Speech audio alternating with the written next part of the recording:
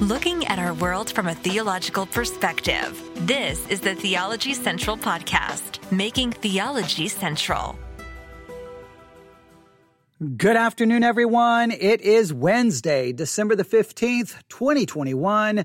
It is currently 3:58 p.m. Central Time, and I'm coming to you live from the empty sanctuary of Victory Baptist Church, located right here in Ovalo, Texas, where it is currently 77 degrees and the wind is blowing 9,000 miles per hour. Okay, maybe that's a little bit of hyperbole, but the wind is blowing crazy. It is dust in the air.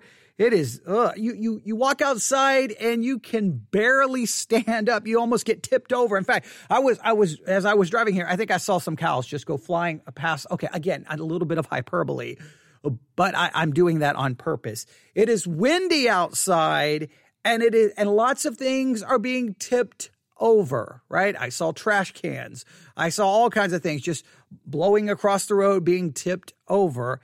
And I think that we, not only here in the United States of America as a country, but I think the church in the United States of America has reached a tipping point. We've reached a critical point, and we need to talk about this critical point, this tipping point that we have reached, and what it means moving forward, not only for the nation, but more importantly, what it means for the church. We are currently in the middle of a storm, a massive storm. It is swirling all around, and it's beginning. I think we're reaching that point where things are now going to be tipped over.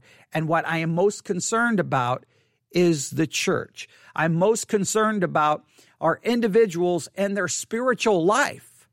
I think this storm is raging, it is blowing, and Christians are going to find themselves right in the middle of that storm. And spiritually speaking, they're going to be tipped over, and it's going to have negative, devastating consequences upon their spiritual life and upon their churches. Now, I know you may think, well, that's hyperbole too. You exaggerated how bad the wind was blowing. Maybe you're exaggerating how bad the situation is. You could be right. You could be right. I don't believe that I'm exaggerating. I believe I've been warning and warning and warning, and I think we are there. And I have a news report where they've done a study, and they believe, at least as far as the country is concerned, we have reached this tipping point. I believe that tipping point, I'm more concerned about not the tipping point as far as the nation is concerned here in the United States of America, but how that tipping point relates to the church. All right, you got your thinking caps on. First, we're going to lay a biblical foundation before we even get to the news story. I could go just to the news story, and then I could work back and bring it back towards to the church, but I don't want to do that. I want to start with a biblical foundation, and then I'll move to the news story and then apply it to the spiritual aspect that I'm obviously referring to.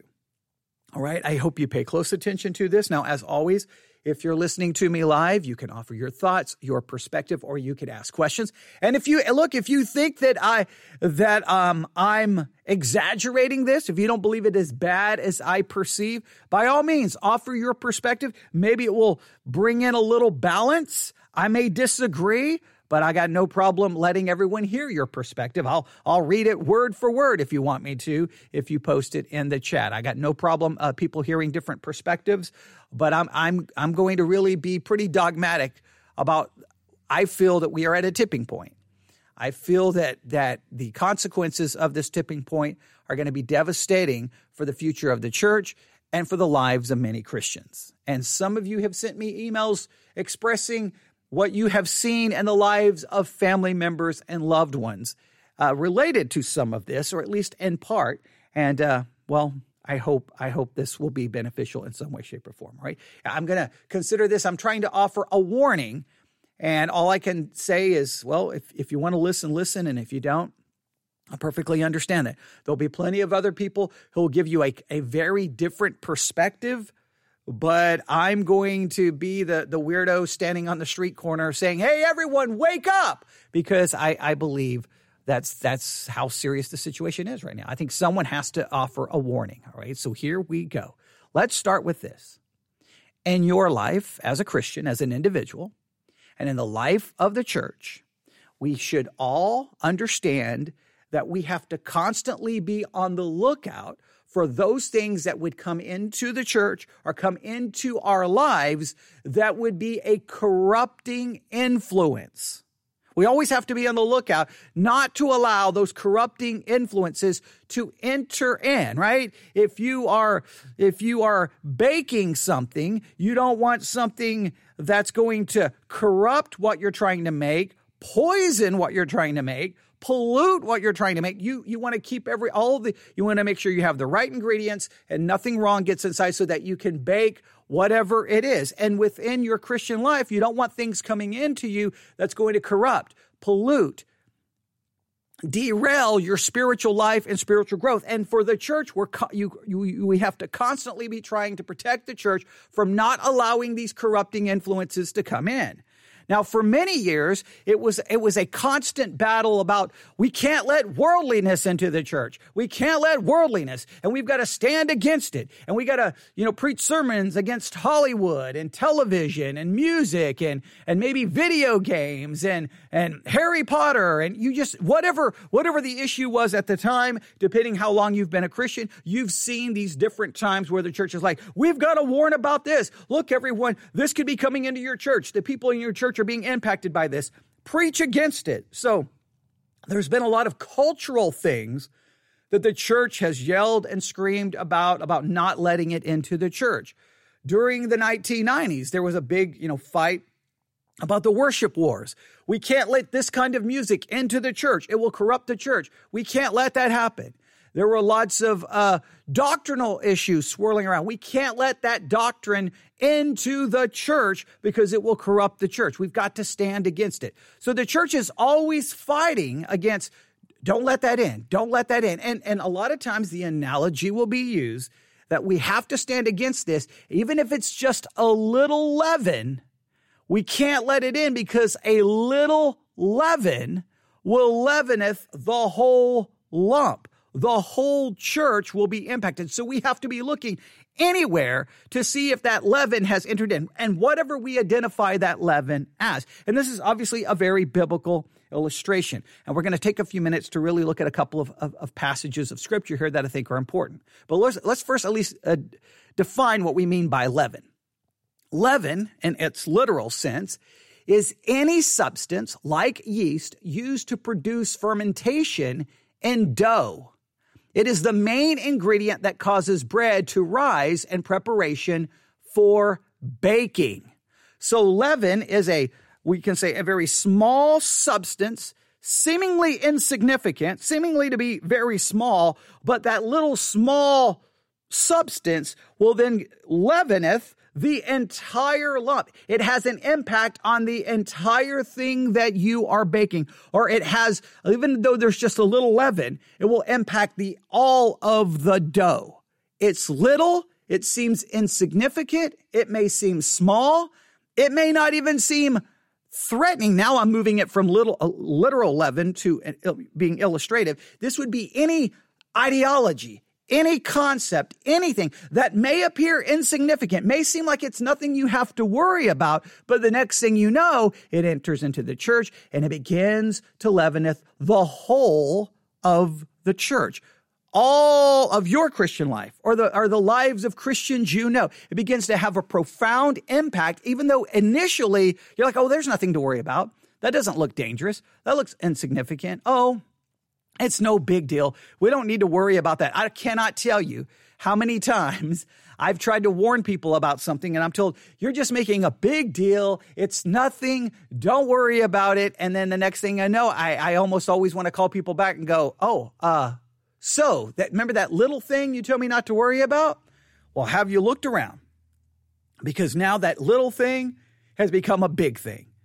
And it bothers me when I don't think people will listen, but we have something that's turned into a big deal that may have started as a little leaven, but now I think it's leaveneth the whole lump. And I think it's gotten so bad that we've reached a tipping point, right? You'll just stay with me.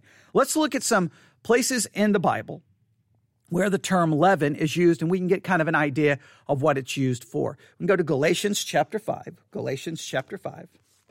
I grabbed my Bible here, Galatians chapter 5. And I know, I get emails all the time. Look, I know.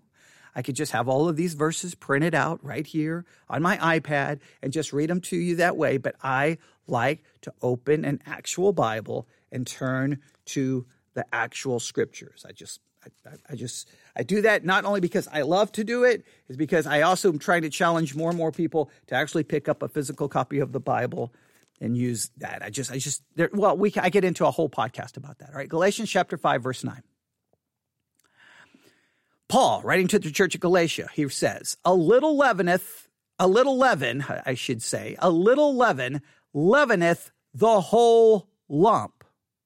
A little leaven leaveneth the whole lump. Now, if we go back to Galatians chapter 5, verse 1 and read the verses coming down, we'll start getting at least a hint of what Paul is referring to here. Galatians chapter 5, verse 1, stand fast, therefore, in the liberty wherewith Christ hath made us free, and be not entangled again with the yoke of bondage. There were people coming into the church of Galatia, bringing in we'll just say a legalistic ideology to bring the people back into bondage, trying to return them back to Old Testament law, in a sense, returning them back to many of the aspects of Judaism. And Paul is like, no, we've got to stand fast against that. So the leaven here would represent false doctrine, unbiblical perspectives, heretical views that come into the church. And the church always has to be on the lookout for heresy, for false doctrine. No matter how good it may sound, we always have to be on the lookout for it. And I think in many cases, that's usually when the church, when Christians talk about a little leaven. Well, I take that back. I think there was a time that when the church thought about leaven, they thought about theological error, heresy, false doctrine. Then I think over time, the mindset shifted, and it no longer looked to really false doctrine as being the issue.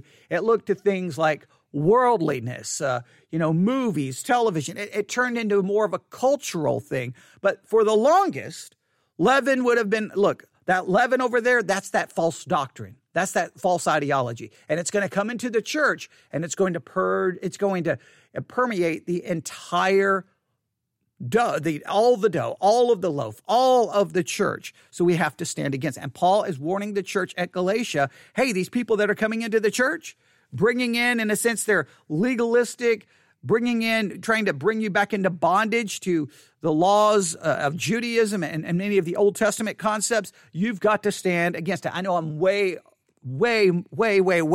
simplifying all of the issues going on at the church of Galatia, but for argument's sake, it was bringing them back into bondage, basically to the law.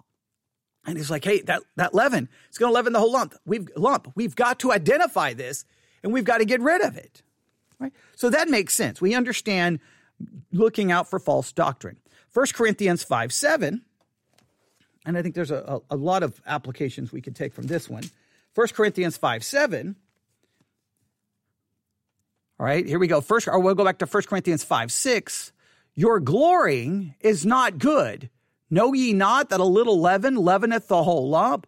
Purge out therefore the old leaven, that you may be a new lump, as you are unleavened. For even Christ our Passover is sacrificed for us. Now, this is writing to the church of Corinth, and specifically here, they're dealing with a very controversial situation, a scandalous situation. A son was having relations with his father's wife. In fact, it's right there in 1 Corinthians 5:1. It is reported commonly that there is fornication among you, and such fornication as not so much as named among the Gentiles, that one should have his father's wife. So there was blatant, open sexual sin in the church, and the church wasn't doing anything about it.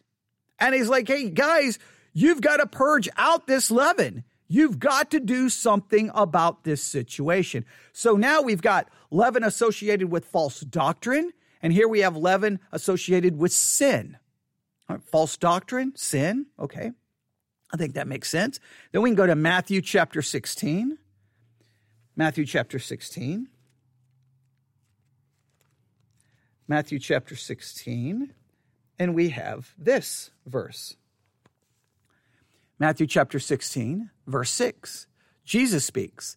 Then Jesus said unto them, take heed and beware of the leaven of the Pharisees and of the Sadducees. The Pharisees and the Sadducees. And this leaven, when you deal with the Pharisees and the Sadducees, you have not only false teaching, but you've got self-righteousness, you've got hypocrisy, you've got a lot of issues going on. But once again, a group is identified and their ideology, their teaching, their mentality, that is considered leaven, and you've got to beware of it. You've got to be on the lookout for it. And then we can go to Mark chapter 8, verse 15. Mark chapter 8, verse 15. I know you know all of these passages, but that's okay. Mark chapter 8, verse 15. And he charged them, once again, Jesus is speaking, take heed, beware of the leaven of the Pharisees and of the leaven of Herod. So you've got the leaven of Herod, which you could refer to that as almost a hatred for anything a hatred for anything that would challenge his political power and authority. He doesn't want any king, to challenge his position. So beware of that. Beware of the Pharisees. Beware of the Sadducees. Beware of leaven. Or we can just take all of them together. Yes, we can identify specific kinds of leaven, but let me make it very clear. Leaven can be anything that may seem small. It may seem insignificant, but it comes into the church. And the next thing you know, it begins to spread. It begins to spread. And its corrupting, negative influence can be seen everywhere. Just like when that leaven gets into dough, you give it a little time, you're going to know it's there. As that dough begins to rise, you're going to be like, oh, there's leaven in it. You're going to see it. You're going to see it. It cannot be, it's not hidden. Once the leaven begins to leaveneth the whole lump, it is visible. It is clear. It is evident. Now, all right, stay with me here. I believe if we go back many years ago, in fact, you can even go back to the 1970s, the 1980s, with the basically the rise of the moral majority, and through the 1990s into the 2000s, and especially as you get close to 2015. It's been going on for a very long time, but a little leaven started working its way into the church. And I'm going to call this the leaven of politics. Political ideology, political considerations started creeping into the church. The church kept seeing the culture getting worse and worse and worse and worse. The culture taking this turn, and the church did not like it. And like, well, you know what? We've got to do more than just preach the gospel. We got to do more than just prayer and fasting. We've got to fight these cultural battles, and we need an ally to help us fight these cultural battles, and that's politics. So we turn to politics as an ally, someone to make an alliance with, again, going back to our studies of Isaiah 7, 8, and 9. Let's work with them. And as a result, what started happening in the church is not only were they looking to politics as an ally, political way of thinking started becoming more and more dominant in the minds of the people. And the people, slowly but surely, started being influenced by the leaven. And I'm going to say leaven because these are not biblical concepts. They're not arising from Scripture. They're arising from a secular, conservative, Republican worldview. That way of thinking started coming into the church. And so you started seeing people in the church start talking and thinking more like Rush Limbaugh, Bill O'Reilly, Glenn Beck, Sean Hannity, Mark Levin. You go on, then you throw in some conspiratorial thinking like Alex Jones. And these things started coming into the church. And people said, but no, it just demonstrates that we love our country, that we want the best for our country. And they would have covered it all up in spiritual language. It would have used a lot of biblical language, but slowly but surely a shift was happening. Or let me state it this way. Slowly but surely a infiltration, a pollution had entered into the church, a little leaven. And little by little, the thinking of many Christians stopped sounding like Matthew, Mark, Luke, and John and started sounding like Fox News or Republican talking points. Now, I know I'm going to get emails going, but what about the people on the left? We've talked about that all the time. I do agree that the left, same thing, political ideology coming into the church. I just think the churches on the left that buy into a left-leaning political thinking are already corrupted theologically. The conservative churches who start embracing the leaven of a right-leaning politic, they, in many cases, have good theology. But it's the little leaven that starts infiltrating the church. And so people stop seeing the world from a theological perspective. They almost take off their theological glasses and they put on political glasses, still yelling and screaming that no. We love God. We love Jesus. We care about doctrine. We care about theology.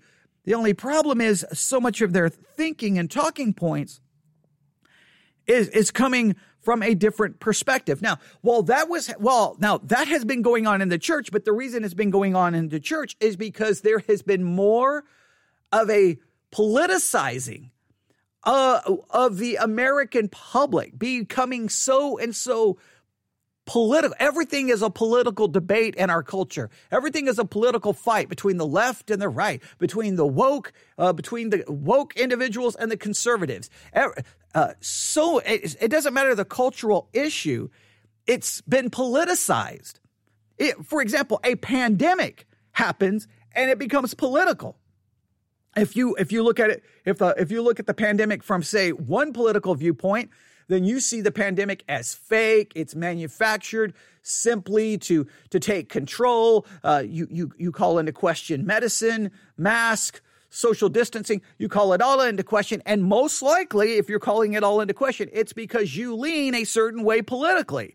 So you have to acknowledge that the political influence of even how to view a pandemic. If you look at the election, if going back to the election of 2020, well, if you go back to that, there's still people running around screaming, it was stolen, it was fraudulent, it wasn't real. And when you say, okay, let's not talk about the election, let's talk about your politics, many of them yelling and screaming at that are going to be where? Right-leaning, conservative Christians who, again, the politics has so infiltrated their minds that they see everything from a political point of view. Everything has become politicized. Everything has been corrupted by politics. Well, this is something the church should never forget. The church is always influenced by society. We may be, behind the culture, but we're always being influenced by it. I've said this a million times whenever I preach 1 Corinthians. 1 Corinthians is a letter written to a church that was located in a city. The city was influencing the church more than the church was influencing the city. Well, that is the struggle with all of us. Culture has been politicized, and that political mindset then comes walking through the front door of the church, and it may look like, oh, they just love America. It may look like that they're patriotic. It may look nice, but slowly but surely that little leaven starts spreading. And next thing you know, you look at the church and you're like, that's a political entity. That's not a spiritual entity. That's not the bride of Christ.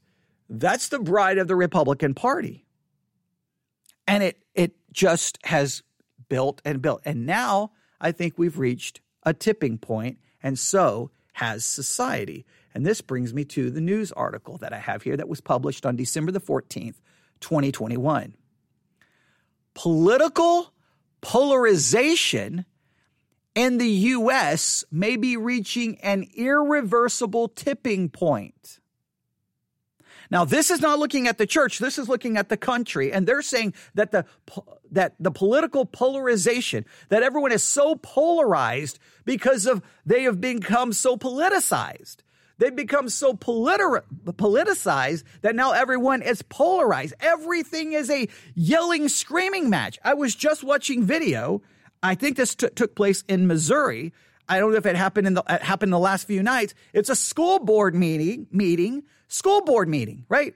That's the people who are supposed to be educating children, are responsible for the education of children in the public school system, and parents who are supposed to be raising their children, hopefully in a good way. Here it is. It's a school board meeting, and It's chaos. You get two men face to face, and next thing you know, the other one punches the other one, and the man goes down. And you're like, wait, so the adults are yelling and screaming and fighting and punching each other at a school board meeting? Like, we can't even have school board meetings now without everyone yelling and screaming. Why? Because everyone is so polarized, and they're so polarized because everything has become so political. Everything is a political battle. Everything. It's just crazy. You're like, well, so are you for the vaccine or against the vaccine? Oh, no, you're a liberal. And it's just, they start yelling and screaming.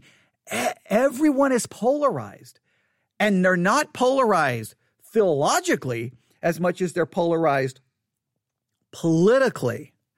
There was a time the church has always been divided theologically. No question about it. Yes, the church has always been divided by those who say, no, you can't dress that way. You can't go to a public pool. You can't wear makeup. You can't watch movies. And others like, no, I can do that. There's always been a polarization of how do we engage the world or how much do we have to stay away from the world. There's always been a polarization in the church when it comes to theological division. There's even been a polarization in the church about what music can you use during worship. Does a pastor have to wear a suit and tie? I mean, there's always been these issues. What translation of the Bible must you use? Those I almost long for the good old days when we were fighting over things that at least have some biblical connection. But the church now, like the culture, is polarized now, not on theological grounds, but political grounds. The political polarization, not only of the nation, I believe the political polarization is now, it's leaven, that is leaveneth the whole church. And now the church is at a tipping point, just like society is. Let me read this to you again. Political polarization in the U.S. may be reaching an irreversible tipping point. And then they have a photograph of an American flag, and it's, well, ripped right down the middle. It's cracked. It looks like it's supposed to be cement. American flag painted on cement, and the cement is cracked. In other words, a divided, polarized nation. And that polarization has entered into the church. Now, let me make it very clear. Christians, now, yes, we should be unified in doctrine and theology. We should be, but we know that's never going to happen. But within your local church, right? Within your local church, you have a statement of faith. So everyone should agree on that statement of faith about the deity of Christ, the Trinity, salvation, Scripture, on and on and on and on, right? There should be you come together as a church in agreement on theological grounds. These are the doctrines we hold dear. But what's happened to many of those churches where there is agreement theologically, the theological agreement is now secondary, and now a political statement of faith is put into place, even if it's unspoken. And if you find yourself going against that political viewpoint, you find yourself now ostracized or an outsider, or you feel unwelcomed because the church now is being split apart because of political polarization. The theological differences are almost secondary in many cases. And there's many people who have written to me going, hey, I used to go to this church and everything was great. And then all of a sudden now it's like, hey, this, and they're talking about the pandemic or the election or Donald Trump. And you're like, what has happened to the church? The church has been politicized. The church being politicized has led to a polarization, which is dividing the church. And now it's becoming a tipping point. And it's becoming a tipping point in society that this article is saying is irreversible. Here's the story. Talking politics during the holidays can turn family gatherings into hostile debates very fast. While most people eventually forgive and forget those political disagreements, is there a point of no return when Americans can no longer coexist with each other? A new study by researchers at Cornell University finds that there may be an actual tipping point where no issue imaginable can unite Republicans and Democrats again. Now, that may happen in society. We may reach a point where nothing will ever bring Republicans and Democrats together again. You would think a pandemic would have brought everyone together. They and I'm going to read this in a minute. They think even if we were attacked in a war, like in a military strike, that would not even unite the country anymore. Nothing will unite the country. Every issue, anything that would happen to the country, it would now become, well, a hotly contested issue because of the everyone being so politicized.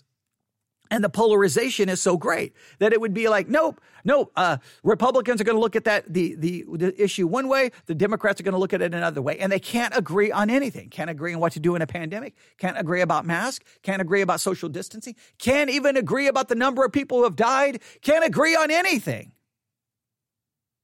And while the society feels that polarization, well, the society is divided, where it creates broken relationships and loneliness and frustration and anger. Guess what? They walk into the church and guess what they find? The exact same thing.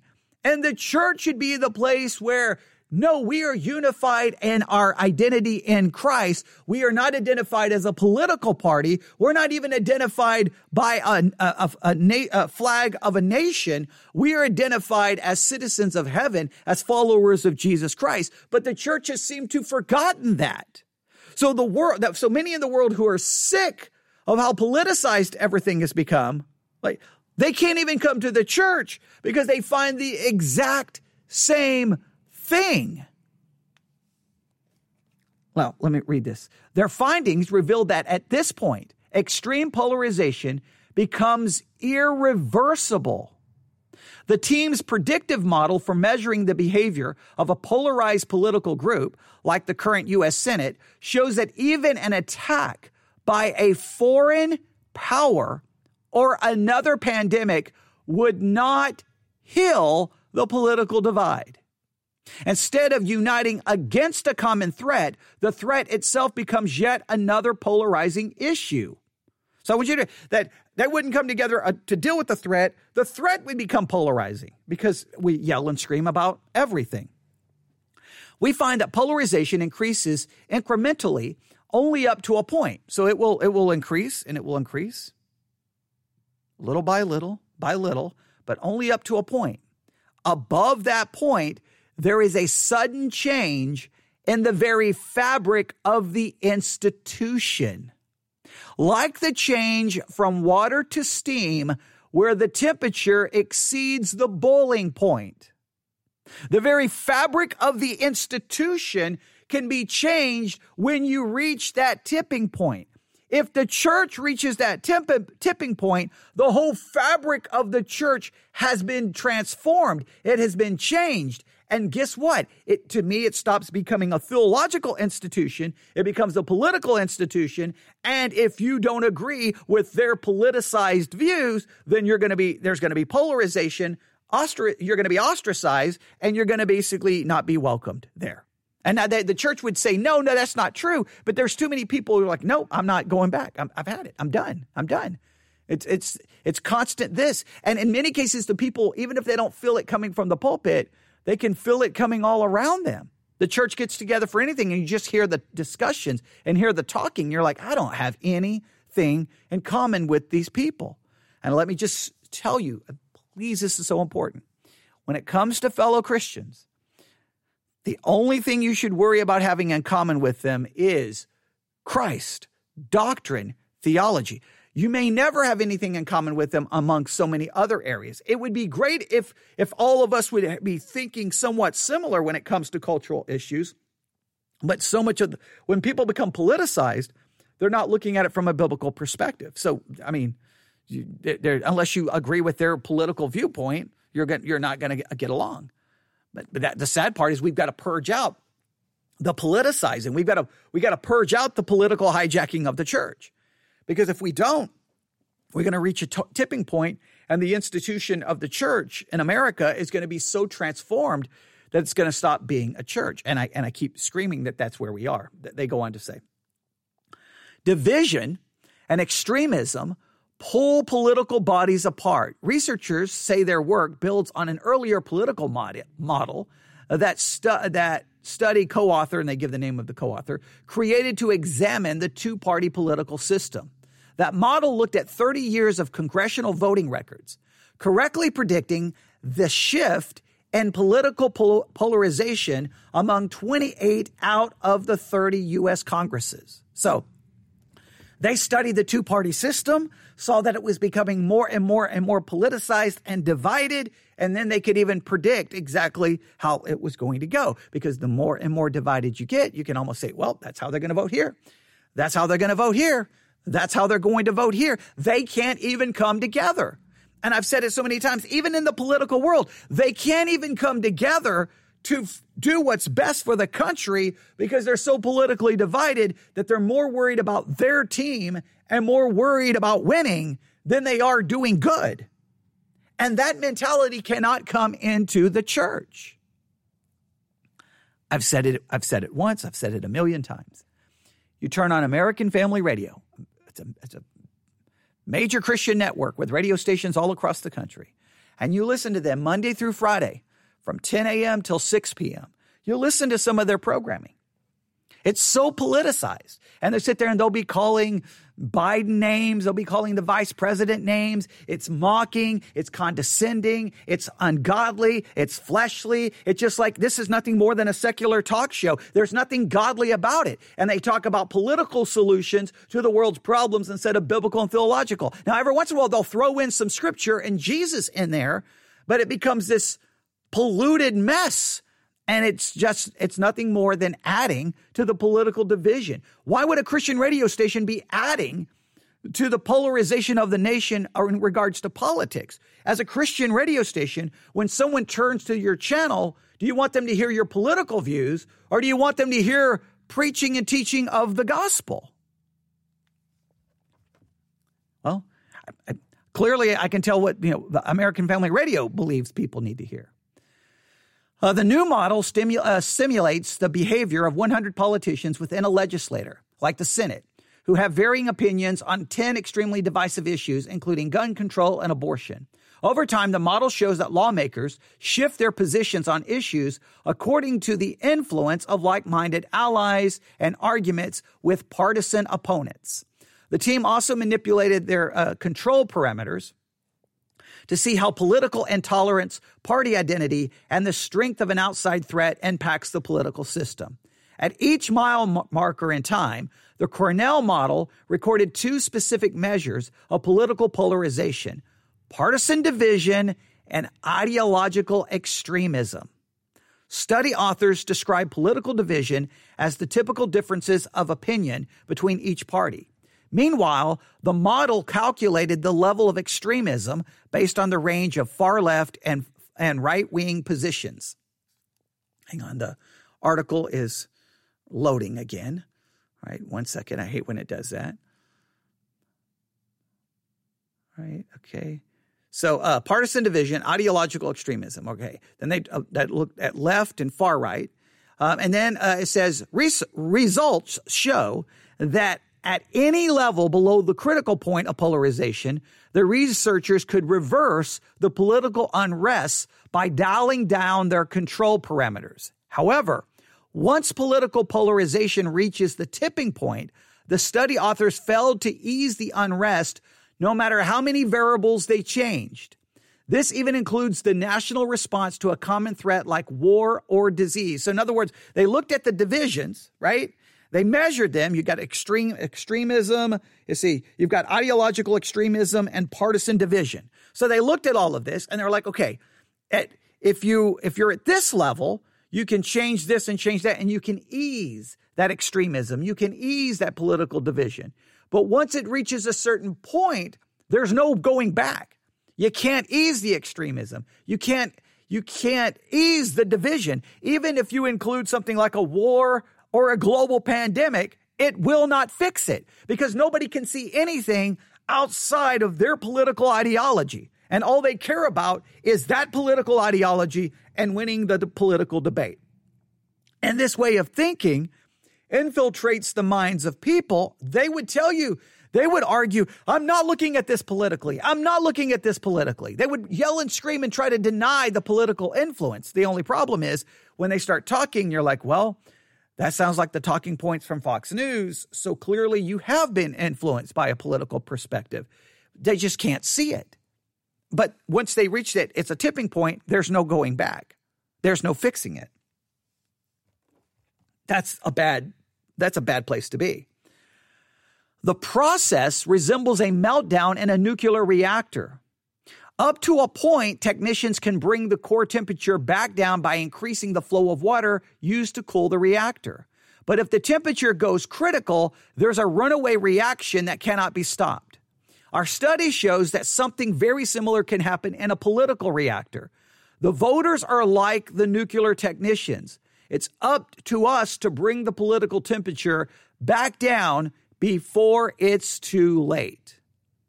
They go on to say, we see this very disturbing pattern in which a shock brings people a little bit closer initially. But if the polarization is too extreme, eventually the effects of a shared fate are swamped by the existing divisions and people become divided even on the shock issue. All right? If we reach that point, we cannot even unite in the face of war. Now, I know as soon as I say this word, people are going to get emails going, it doesn't exist. Climate change, pandemics, or other challenges to the very survival of our society. And that's the end. That's not good. That even if our very survival is at threat, once you reach the tipping point, you still can't get anyone to wake up. You still can't get anybody to unite. You can't get anyone to work together. I would rather have everyone be destroyed than work together. I would rather see people die than work together. I would rather see people die than compromise. We've seen this I think we're over 800,000 people now in the United States of America dead from COVID. Talk to many Christians. I'm pro-life, but I'm not going to do a thing. I'm not going to do one thing to possibly stop the spread of COVID because I believe it's all a Chinese threat. They made it up. It's a hoax. It's done by the Illuminati and the globalists and whatever crazy conspiracy theory. I'll just give you how crazy things get. Not today, yesterday morning. Had to go get my labs done because I've been like 2 years behind in getting my yearly labs done. So I went to the lab. I got there very early in the morning because I wanted to get there as early as possible. When I arrive at the hospital, Hendricks South, Hendricks South. There's now the Hendricks Hospital North and Hendricks Hospital South. So I go to the South facility only because it's about 3 minutes from my house. Okay, I live very close to the Hendricks Hospital on the south side of Abilene, Texas. I pull up in the parking lot. I walk over to the building. There's the main entrance to the hospital, and then over to the left is where many of the doctor's offices are. Is where my doctor's office is, and on the very hallway where my doctor's office is the lab. So I got to get my labs done. So I get there. I'm probably there about 6:45 in the morning. I get there way early. Wait for them to open the door. They open the door. It's right a little before 7 a.m. We go in. We have to wait, and finally there. Well, before I even get to the hallway, let me make sure I describe this because it's a very important part of the story. When I pulled up in my car, and I always park like a million miles away from the door. It drives everyone crazy. I'm not one of those to go drive around and try to find the closest parking lot. Oh, I hate that. I pull in and find the one furthest back where there's no one else, and I can just pull in and pull out, and then I just walk because it doesn't hurt you to walk, right? So it doesn't matter if movie theater, shopping center, store, hospital, I'm parking 18 miles away. Okay, that's just what I do. So I park, walk, and of course, as I get closer to the building, I put on my mask because, we're in the middle of a global pandemic, right? Okay. And I walk in, and of course, as soon as I get to the doors, I know they were going to be there. Worked in the medical world for 22 years. I know what I'm going to see. There's going to be signs everywhere saying a mask is required. Okay. I understand that. I put the mask on, no problem, go in. Okay, I go through this. So that's right there at the front door. You go in. As soon as you go in, you take a left. There's the elevator. As soon as the elevator's open, there's signs all in the elevator. A mask is required while in the facility. No problem. I get out of the elevator. I come off the elevator, take another left, then take another right, go down the hallway. There's the door to the lab. As soon as I think we're on the sign, there's a sign on the door. Mask is required. Walk in. Okay, I've got a mask on. No problem. There's a woman waiting. She's got a mask on. No problem. We're waiting. And finally, a gentleman comes walking in. He doesn't have a mask on. Now, part of me wants to say, so having a hard day today? You know, I really wanted to ask, so you having a difficult day? Is it really hard on you today? Because clearly you can't read because there's signs everywhere in this facility telling you to have a mask on. But I'm just going to mind my own business and I'm just sitting there. Well, they come out and they're like, sir, you have to have a mask on. He's like, I'm not wearing a mask. And they're like, sir, it's required. Nope, not putting a mask on. I'm not putting one of those stupid things on my face. I'm not sheep. I'm not falling for this nonsense. I'm not going to put a mask on. Like, well, sir, we're going to have to ask you to leave. I'm not leaving. I'm not putting a mask on. You cannot tell me what to do, and you're going to do what I need you to do. And they're like, well, no, sir, actually, we're not. You're going to leave because it requires a mask to be in this facility. He says, make me. Well, they call the hospital security. Now, all I want to do is get my labs done. That's all I want to do. But here comes, so-and-so. He's going to make a point, right? He's going to make a point. He doesn't care about anybody else. Doesn't care about anybody else at all except himself and making a point, right? Because this is the political polarization that's in this nation. It's for him, this is a political issue. And just wait. So they have to call hospital security. Hospital security comes in. The guy just starts yelling and screaming that the whole COVID thing is a hoax, that the masks are the Democrats are using the pandemic to take away our civil rights and that we need to stand up. And the hospital security guy is trying to say, look, you're just going to have to leave. No, I'm not going to leave. Next thing you know, they have to call the police. The police come in. The guy starts struggling with the police. They have to throw him down on the ground. And I'm just waiting. I just want to say, I just want to get my labs done. That's all I want. That's why I'm here at 7 o'clock, 6:45 in the morning. But so it all goes down. He finally gets handcuffed. They take him out. Now, I know I shouldn't have. But 100% transparency. I just stood up and clap, like, way to go, man. You showed them. Way to go. You proved that point, man. Woohoo. Way to go. And for me, it's just insane because I cannot tell you how many years I worked 22 years total, but I can't tell you how many different years during flu season we had stations right as soon as you come off the elevator. And we'd have a list. If you have any of the following symptoms, please put a mask on, right? Please put a mask on. And I can't tell you how many times people would either ignore the sign, walk by, and all of a sudden you would hear one of the symptoms. They start coughing. You can hear they got, nasal drainage going on. You can tell that they've got something going on, and you put a mask on. Now, we never had anyone, lose their mind saying it was a grand conspiracy to destroy the world and take away their civil rights and their freedom. And we're all going to be placed in a concentration camp. And this is the end of the world. What are we doing? We got to fight, man. We got to fight. We can't wear a mask. What are you doing? Okay. But no, I never had that. Now, one, it was a military hospital. So, okay. There's only so far they're going to push that, right? So, but they always put it on. They may have been irritated, but they did. And we were like, look, we don't want you spreading what you got. I work here. I don't want what you got. No one around here wants what you got. So, and we did little things. Even in pediatrics, we had 2 waiting areas. If your child is here with any of these issues, you go to this waiting room. If you're here for just a well baby check, then you go to that waiting room because we want to keep the sick people separate from the people who are not sick. That's called social distancing. That's called being smart. These are basic rules. But no, everything is so politicized now that for him to be told to wear a mask was like, it was an attack upon the Constitution and, who knows? And that's just how bad things have gotten. Now, look, it's one thing for that to happen within society. It is sad. It is unfortunate. And I'm sad to say that I think our country is getting closer and closer to reaching that tipping point because we're so politically polarized that there is no going back. But it's how it impacts the church.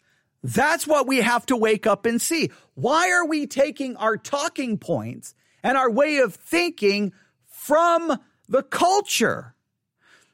And throughout the entire pandemic, anytime I would talk about it, I'd get all of these emails, people just yelling and arguing with me. And I would say, you're missing my point.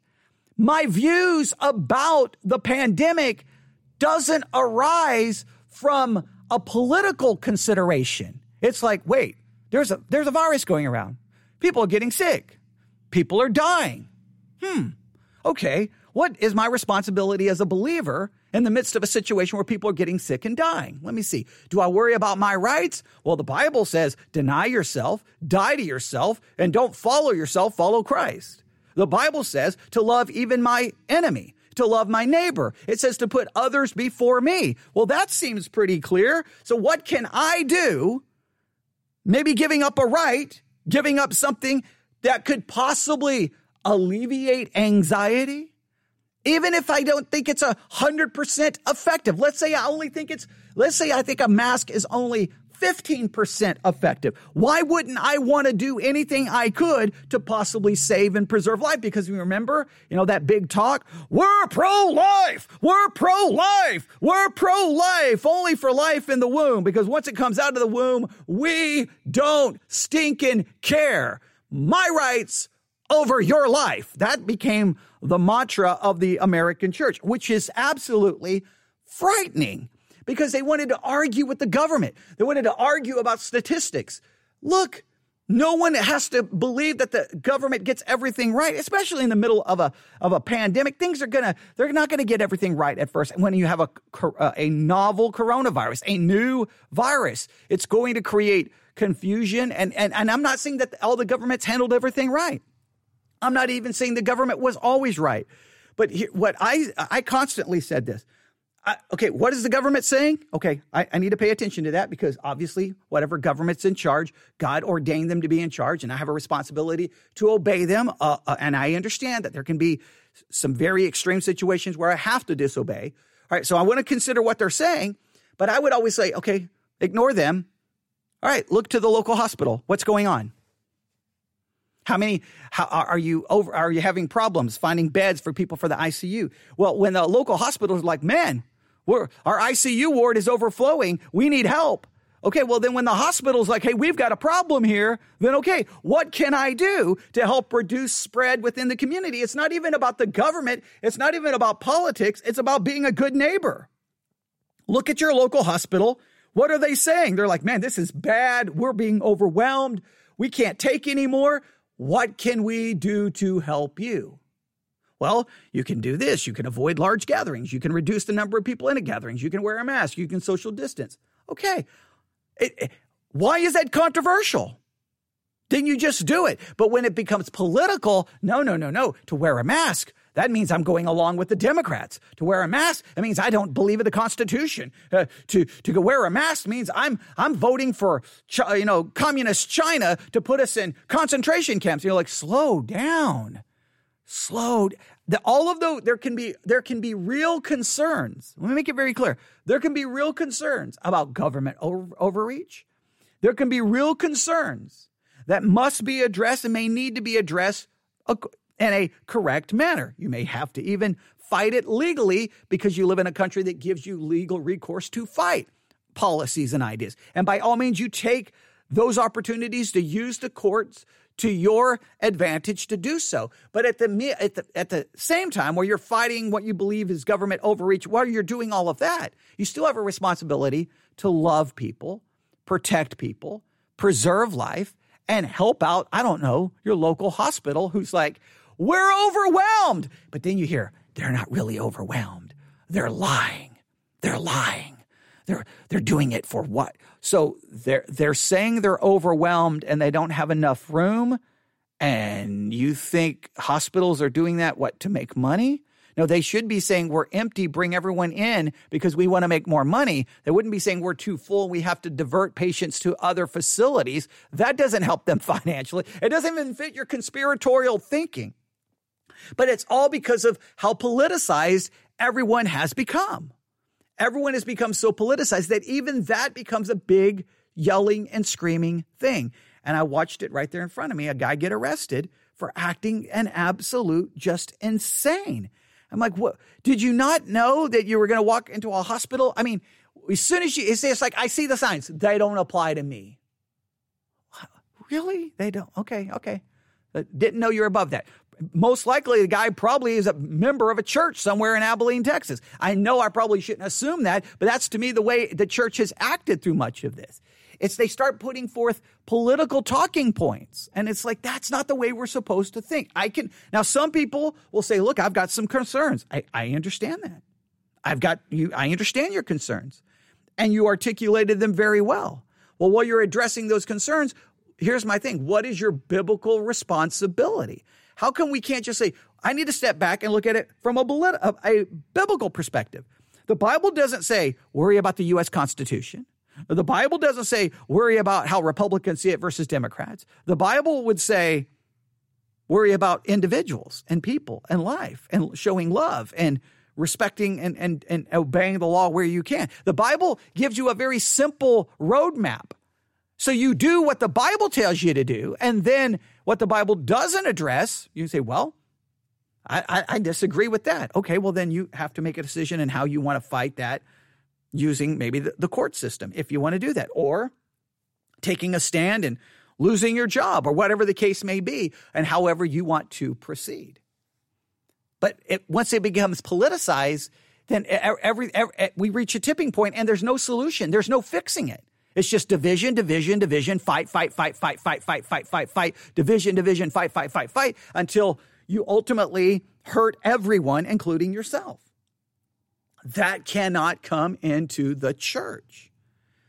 The politicizing has to stay outside of the church, because then the church reaches a tipping point where the whole fabric of the institution is transformed, and not for the better, but for the worse. And we no longer reflect our identity as Christians, and we no longer reflect being a bride of Christ.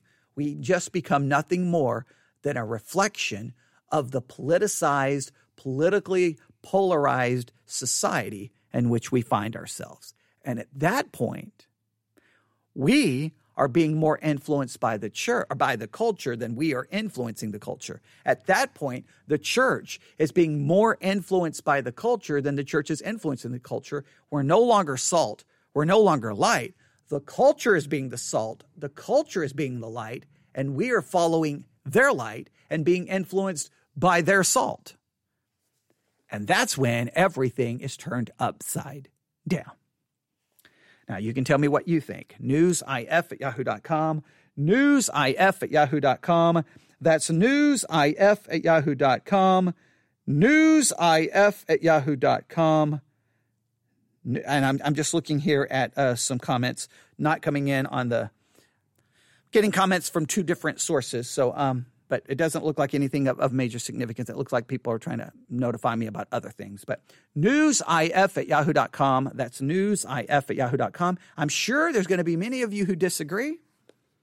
Feel free to disagree. But can you do this in your disagreement? Just a thought. Instead of sounding like a crazy person at a school board meeting, how about sounding like a Christian?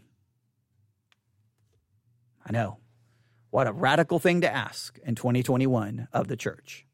All right. Thanks for listening. I'll be back on the air shortly. God bless.